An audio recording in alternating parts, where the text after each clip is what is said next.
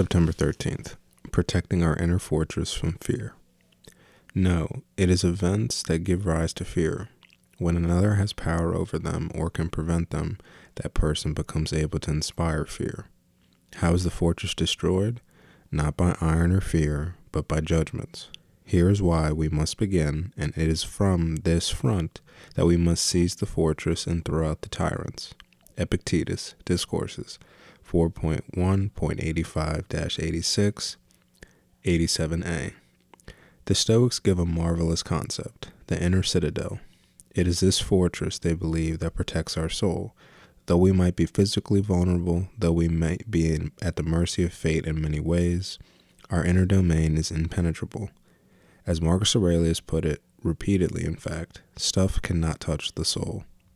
But history teaches us that impenetrable fortresses can still be breached, if betrayed from the inside. The citizens inside the walls, if they fall prey to fear or greed or avarice, can open the gates and let the enemy in. This is what many of us do when we lose our nerve and give in to fear. You've been granted a strong fortress. Don't betray it.